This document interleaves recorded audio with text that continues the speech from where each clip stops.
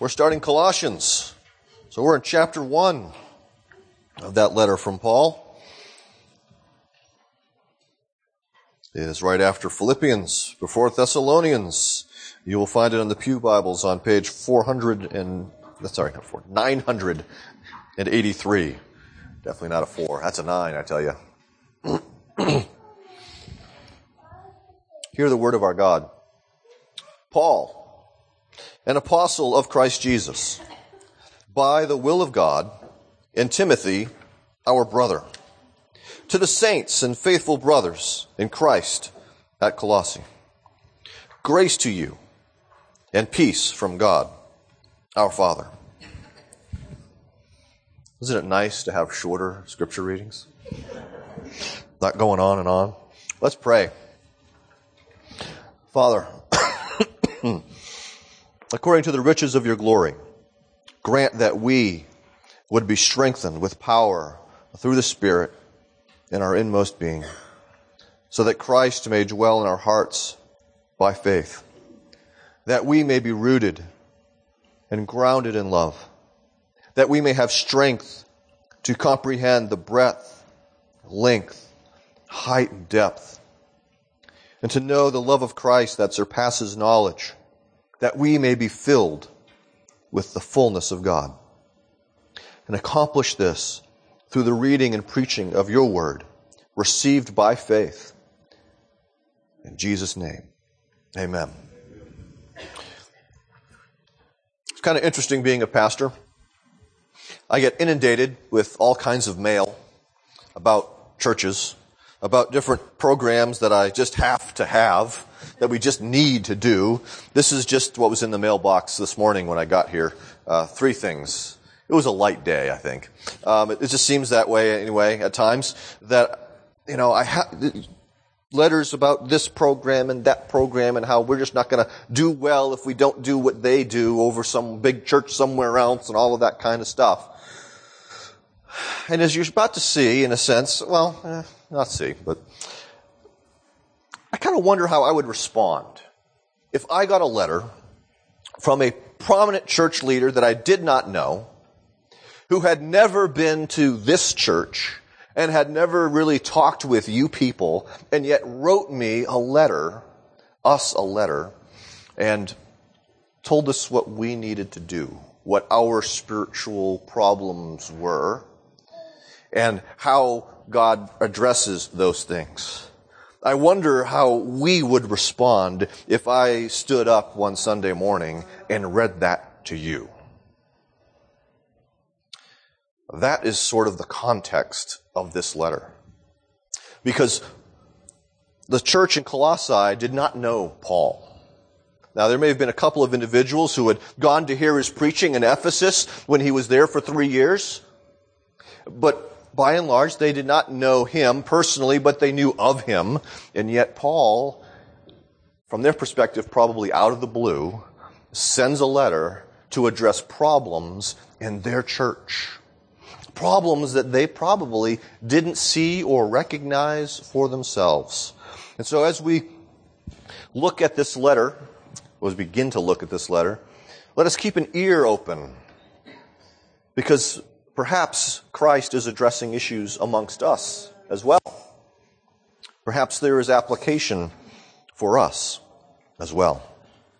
The big idea this morning is that Jesus speaks to churches in trouble through leaders he has chosen.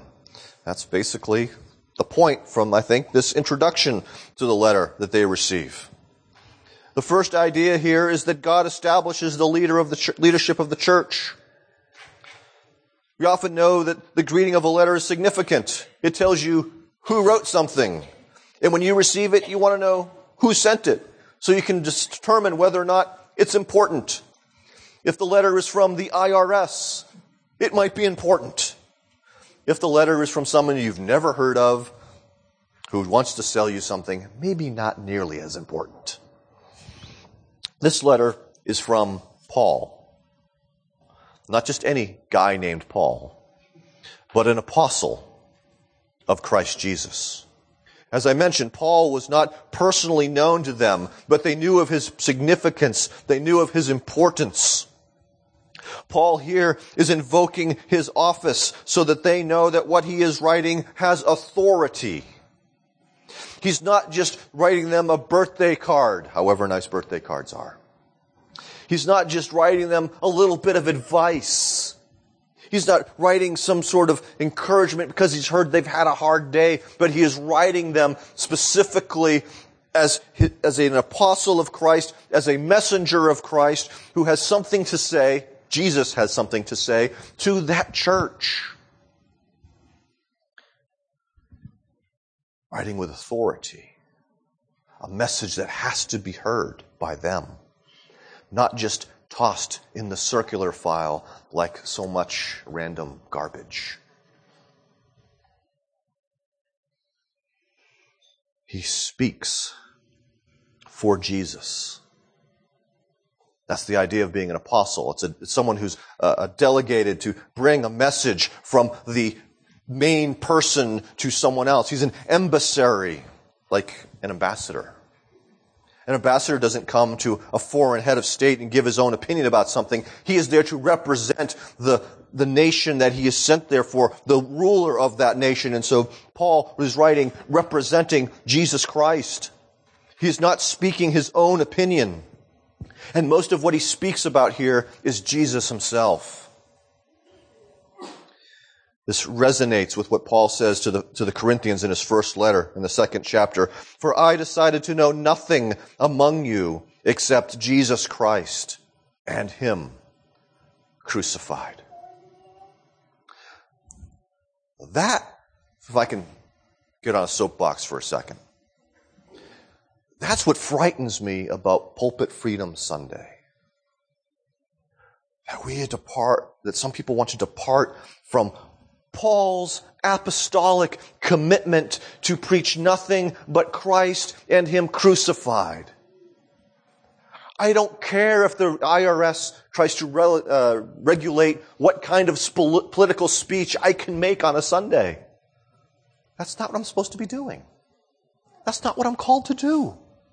I'm called to preach Christ and him crucified, the message of the gospel. And that's precisely what Paul does. He says that he is an apostle of Christ Jesus by the will of God. He did not apply for the office. He didn't see a wanted ad, apostle. Please contact. He wasn't responding to something he saw on the internet. Obviously, he didn't have an internet. Nonetheless, he didn't run for it. He didn't campaign, make Paul apostle. He didn't want people's vote to be an apostle. He didn't go to school to be an apostle. It wasn't like, special program just to be an apostle. None of that. He was trained. He was a rabbi. But he was in pursuit of destruction of the church as he's walking and riding his donkey along the road to Damascus with the papers in his hand about the destruction of the church, and God interrupted him. Struck him blind for a few days. He was an apostle, not of his own choosing, but of the choosing of God himself. He's not the only one. Church leaders are chosen by God all the time. We call that now, in Presbyterian circles, the inward call. I had an inward call. I was moving in one direction of my life. I want to get a degree in college and make me some money. And something happened. I sensed a very different kind of thing. We also speak of the outward call, which the people of God recognize that person as inwardly called by God, gifted by God, and then we install that. But the important thing is the inward call. If that doesn't take place, then we shouldn't be externally calling, outward call to this person. There are elders and deacons in this room. I don't think they campaigned for their office. They were called by God to that office. They were recognized by God's people as suitable for that office. God has established the leadership of this congregation and every congregation. This does not mean that Paul was perfect. This did not mean that Paul was always living rightly. Paul was, in fact, imperfect. He was a sinner. He said he was the greatest sinner he knew in 1 Timothy 1:15. He sinned. We see his argument with Barnabas over what to do with John Mark. Excuse me. The Scripture doesn't tell us which one of those two men was right. Okay? We don't know. He was fallible in many ways, this man, Paul. He would make errors of judgment at times, and yet he was still an apostle. This letter is not written just by Paul, however. There's an and the and is Timothy, our brother. Notice the distinction that is there.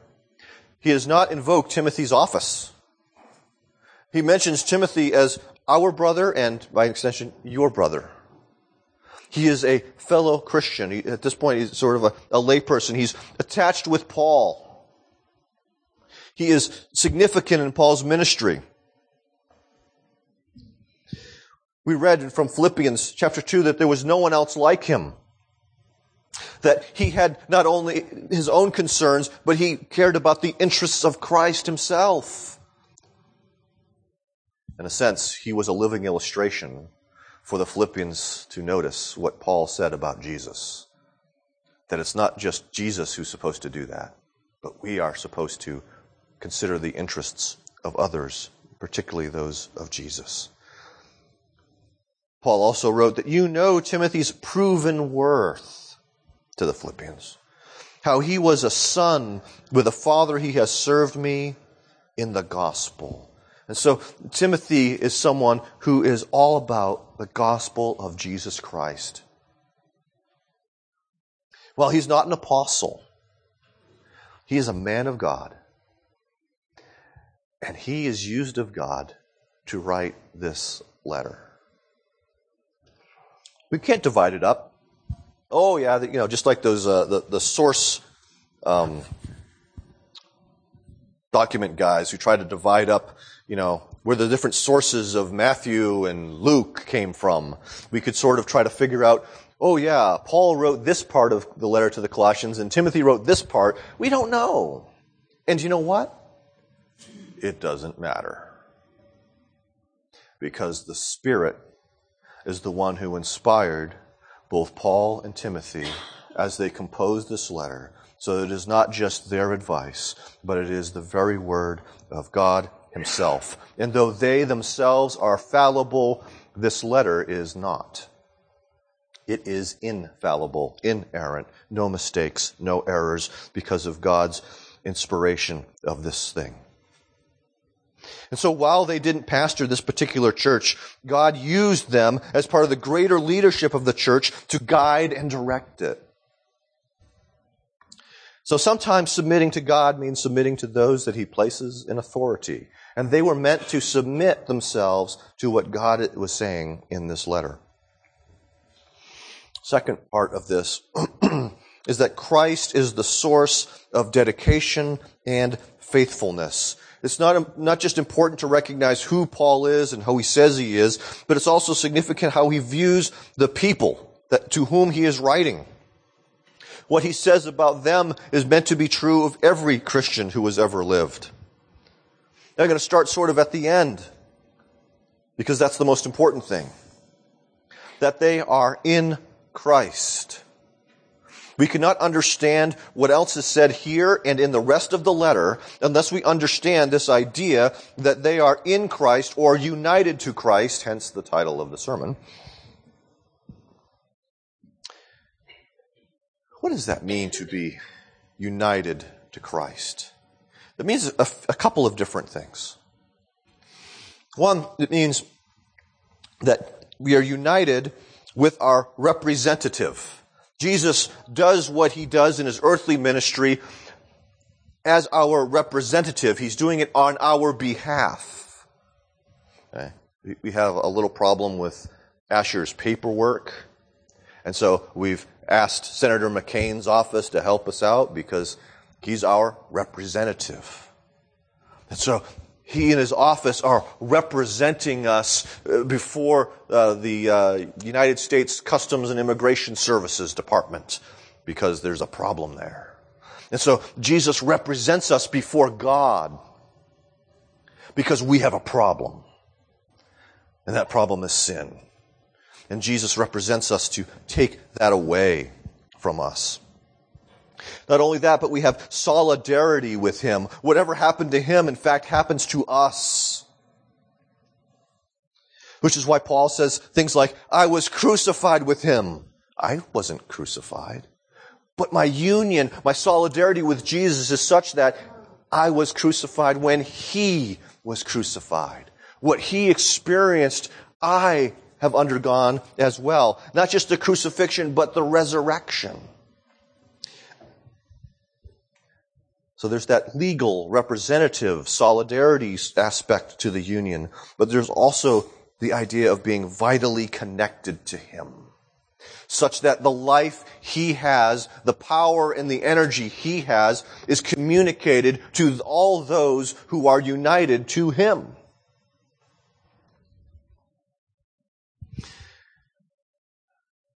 So what we see is that all that Christ has done is for those who are united to him.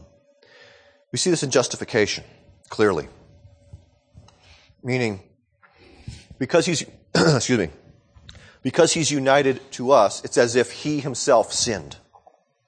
And so he bears that sin for us. He removes that sin from us. His obedience isn't given to us because we're united to him. It's as if we really obeyed when it's Jesus who obeyed. And not only that, but he takes the punishment due our sin, so it's as if we ourselves were actually punished upon the cross. And that is why God justifies us in Christ, because we're united to him. And that's how all the rest of this makes sense.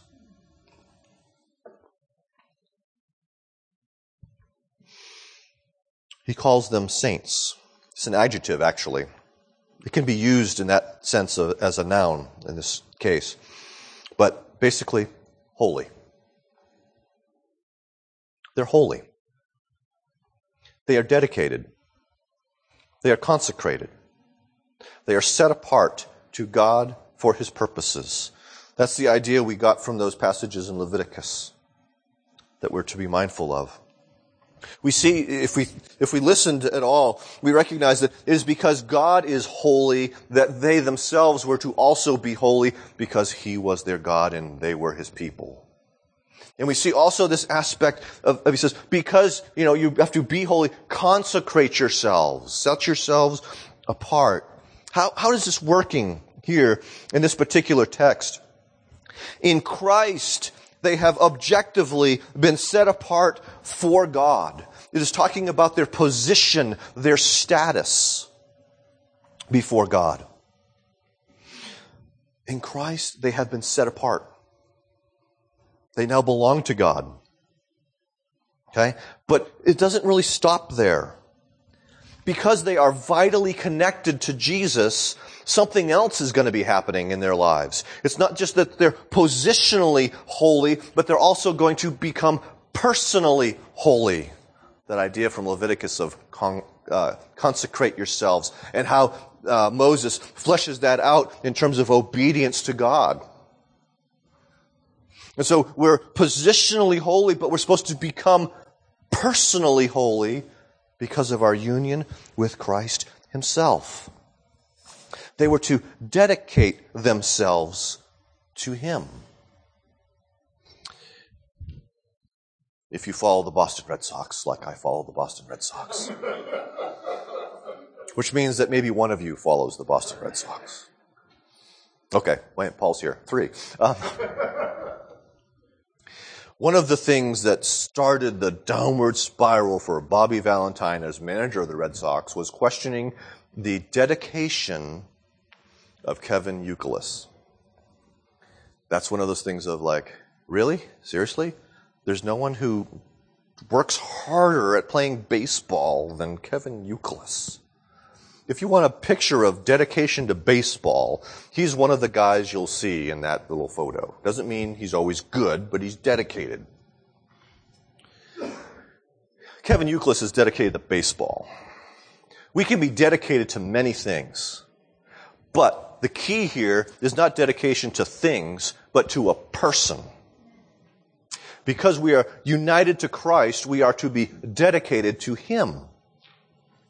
Now, if you're dedicated to Him, that means you're going to also be dedicated to everything He's dedicated to. But so often we tend to think that we become holy by pursuing holiness, by being dedicated to holiness. That the church grows because we're dedicated to the church. We're to be dedicated to Christ, first and foremost. And because we're dedicated to Christ and seeking Christ, we will grow in holiness, because that's what He's dedicated to, our holiness. We will grow numerically, because He's concerned about that. And He's going to work through us to accomplish that. But it's about Him working in us. Our position, our identity in Christ must begin to, and this is what He's doing, not what we're doing, manifest itself in how we live. Boston sports again, because this is all I know. No, it's not all I know. The Celtics signed Darko Milicic.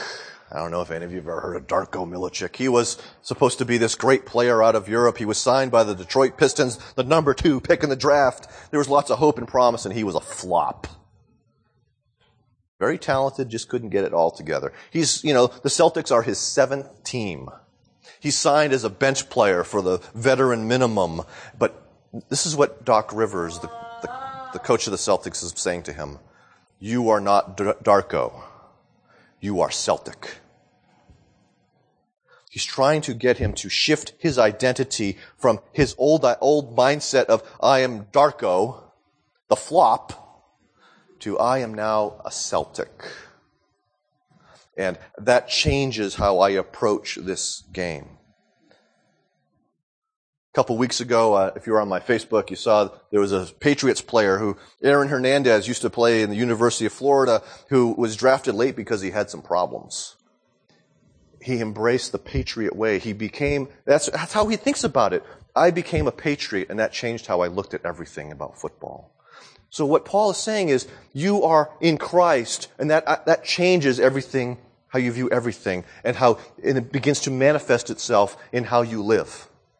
A change of identity taking place. I spent too much time on that. The second part of this is that they're also faithful. And there's a question. Is this adjective meant to be active? Is this saying that they're trusting Christ? Or is this adjective passive, meaning that they are trustworthy? Is it about what they're doing, or is it about who they are? It's not easily answered. But we are united with Christ, and therefore we are trusting in Christ. You're not united to Him unless you trust Him. There's no union apart from faith in Christ. And it is by virtue of that vital union that we become trustworthy or faithful. In other words, we trust in Him, we rely upon Him, and what happens as we do that is He works in us and changes us, and so that we become trustworthy ourselves because He's trustworthy and He's making us in His image.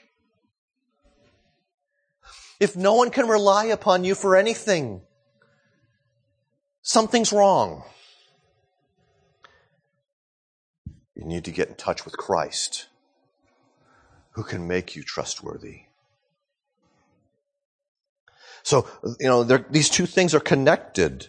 The trusting and the trustworthy. First comes the faith, then comes the faithfulness. We become trustworthy as we trust. And all of it is tied up with our union in Christ. And so, In Christ we see we are set apart, and we believe so that we become dedicated and trustworthy. Third part of this. First, we've seen God establishes the leadership of the church. Then we saw, hopefully, that Christ is the source of our dedication and faithfulness. And lastly, Christ speaks to churches in trouble. Now, it's easy to not think that this church is in trouble, because it's not like the letter to the Galatians, where he starts off kind of going, "You foolish Galatians, who has bewitched or deceived you?" There's none of that language here. There's none of the harsh tone that we see to the Corinthians as well.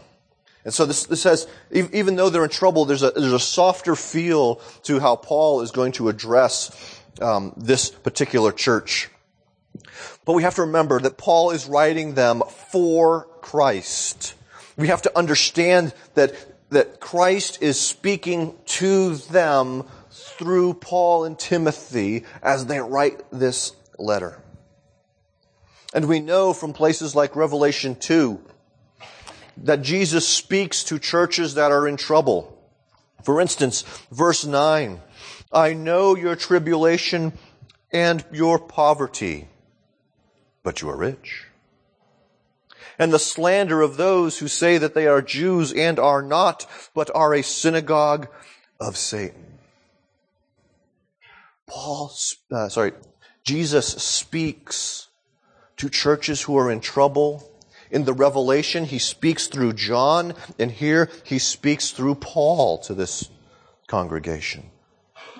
Rightly understood, as our confession and the other Reformed confessions speak, that preaching is the Word of God. It's not the infallible Word of God. Let's be careful here. Preachers err. But we are to think of it as the Word of God to us, that Jesus speaks to the church through the preaching of faithful pastors. And so as we read this book, as we listen to it being preached by this very fallible pastor, we are to remember that Jesus speaks through it to us too. We are to believe that which it declares. We are to apply that which he tells us to do the things he tells us to do. Jesus is speaking to us. But we recognize that this church was to the believers in Colossae. It was in what we called Asia Minor, or the province of Asia, back in the times of the apostles, the Roman province of Asia.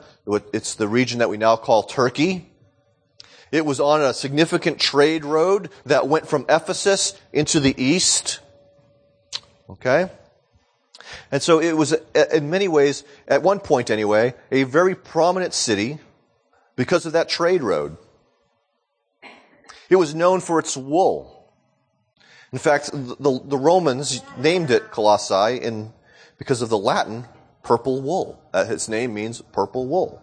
It's in honor of their textile trade, their significance in that region. When we get to Laodicea, we'll see that they're also known for their wool. Well, Laodicea is just a few miles away from Colossae. But something significant happened during the Roman occupation of that region. They moved the road north, away from Colossae toward Laodicea. And so Colossae was dwindling in its significance, in its population, in its power, and in its prestige. Think Detroit. Man, think about what Detroit used to be. A manufacturing center. A sports center. It still sort of is a sports center. But I mean, you had, this is no mistake. Joe Louis was from Detroit. It was part of the boxing, one of the hubs of the boxing universe. You had the Red Wings. The Tigers were a very significant baseball team. The Lions never were. Okay. But there was this sports prominence. That's why they call it Titletown, which still boggles my mind. But anyway. But also, what else was it called? Motown. There was a whole recording industry and style of music that was centered in Detroit. And so there was economic prominence and cultural prominence to Detroit. And now it's nothing. It's unemployment town. It's falling to pieces. You can buy a house for $2 on eBay town. That was Colossae. It was in that process of decline and falling apart when Paul writes this. But because it was a trade city, it was ethnically diverse. You had the locals there, the Phrygians. But because of the Greek occupation at one point, you have lots of Greeks running around. Because of the current Roman occupation, you have lots of Romans running around. Because there was trade, you had a Jewish population from the disbursement of the Jews out of Israel and Jerusalem in previous generations. And so you have all of these different, it's kind of like America in a lot of ways, almost a melting pot of ideas and ways of life and ethnic cultures and practices. It was pluralistic. But there's also the danger of syncretism. All of those forces pressing in on the church to try and make the church in its own image.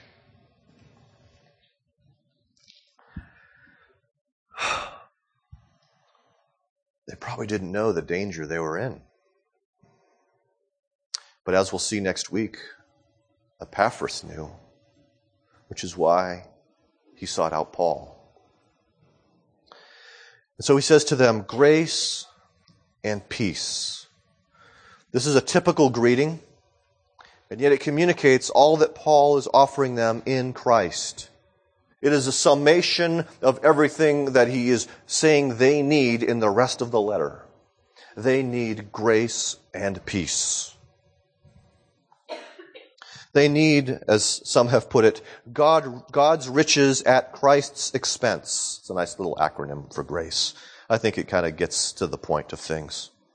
But the point is that they needed to continue to look to Christ for that grace. There were pressures to look elsewhere for grace. And Paul is going to be bringing them back to Jesus, pointing them to the sufficiency of Christ, and that He is the only one who is sufficient to give them grace. And all of the other things that they're looking for help and strength and wisdom, are not going to give it to them. It is Christ alone. They needed to stop being distracted by these things. They probably didn't realize they were distracted by those things. Peace, wholeness, that idea of shalom, had to have been difficult in this agenda-ridden, pluralistic city. In some ways, sort of sounds like Tucson. Tucson with the run-down streets. Tucson that has the certain members of the council wanting to really buy into the whole Occupy Tucson thing. Other members, obviously, not wanting anything to do with the Occupy Tucson thing. There's the agenda of the modern streetcar, and you see a pull, a tug.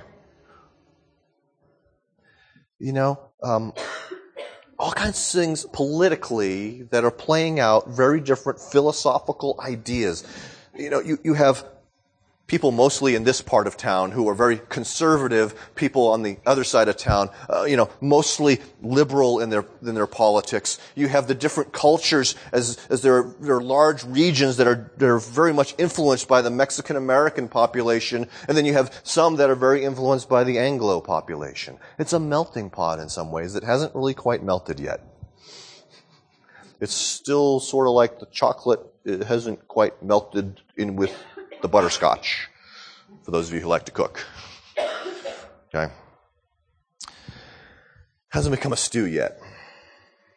So there's these pulls, these conflicts, these different agendas that the church can get caught up in if it's not careful.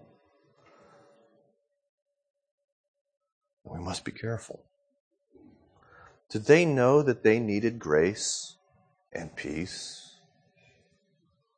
Did they understand the danger that they were in? Do we understand? Do we know that we need grace and peace?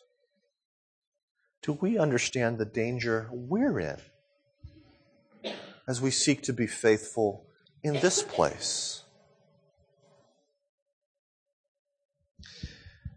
Grace and peace from God, our Father. These are the gifts of a father to his children. When I give gifts to my children, it's not because they've been good. It's because I love them. The peace and the grace are not gifts that are earned by the fact that we've been good, that we've been obedient, that we've been faithful. But in spite of that sometimes, they're signs of God's fatherly love to his people who have been adopted in Christ. But they come from the Father. They also come in Christ. This is, it says in Ephesians 1:3, we have every spirit. He has blessed us with every blessing, spiritual blessing in the heavenlies in Christ Jesus. And so they do not come apart from Christ. They only come when we have Christ. He is, in a sense, the fountain from which all of those blessings flow. All of the things that come to us in salvation, our justification, our adoption, our sanctification, our glorification, the gifts for ministry, the peace that we need, all of these things and more come to us from one source, and that source is Jesus himself. And they come to us in Christ through the Spirit. Because our union with Christ is a spiritual union. It is accomplished by the Holy Spirit, sort of like atomic theory. I gave up reading. I remember not reading all things, but physics. I remember Hawking's book. I was reading that back in seminary, and I realized that a world was passing me by, and there was no way I could catch up. Okay? But the idea that you have protons and electrons, and the protons, which aren't supposed to be together because they're the same charge, are together. And the electrons, which are of a different charge and therefore would be attracted to the protons, aren't. And he starts talking about quarks. I'm sure it's gone far beyond quarks now. Those of you who are into engineering and physics, my ignorance has just been revealed. Okay? And frankly, I have to be okay with that. I don't know if you have to be okay with that, but I have to be okay with that. And we're going to talk about this in Colossians, that Christ is the one that holds it all together, and he holds it all together by the Spirit. And when I look at atomic theory and quantum mechanics and all that stuff, that just says it makes no sense apart from Christ, who holds it all together. So, maybe a bad illustration, because I'm ignorant in that region. But they're received through the Spirit by faith. No faith, no Christ. No Christ, no blessings. No grace, no peace. So I think we need to listen. The Colossian church was planted in a declining pluralistic city. They probably thought that they were doing okay, but there were problems around them and in them. Paul wrote to them to address those problems and reorient them to the supremacy and sufficiency of Christ. He was calling them to live out who they were in Christ, to make the positional personal as they depended upon Christ. The apostle had a lot to say to that declining pluralistic, that church in the declining pluralistic city. And he has a lot to say about this church in a declining pluralistic city. Will we listen? Will we believe? Will we apply it? Or are we going to treat it like those cards and letters I get every week about the latest, greatest little program that I have to embrace? I pray that we listen. So let's pray. Father, we thank you, even as I prayed in Sunday school, that Christ so loves his church that he laid down his life for the church, that he sent the Spirit to create the church, to hold it together, to empower it to do ministry, that Christ so loves the church that he examines the churches, and that he uses his word to prune the church, to call it out of unfaithfulness, to commend forth faithfulness. And so may we have the mindset of Christ is speaking to us as he speaks to that church. That we might be different when we're done from who we are now as individuals and as a congregation. Reshape us, Father, by directing us to the supremacy and the sufficiency of Christ, in whose name we pray. Amen.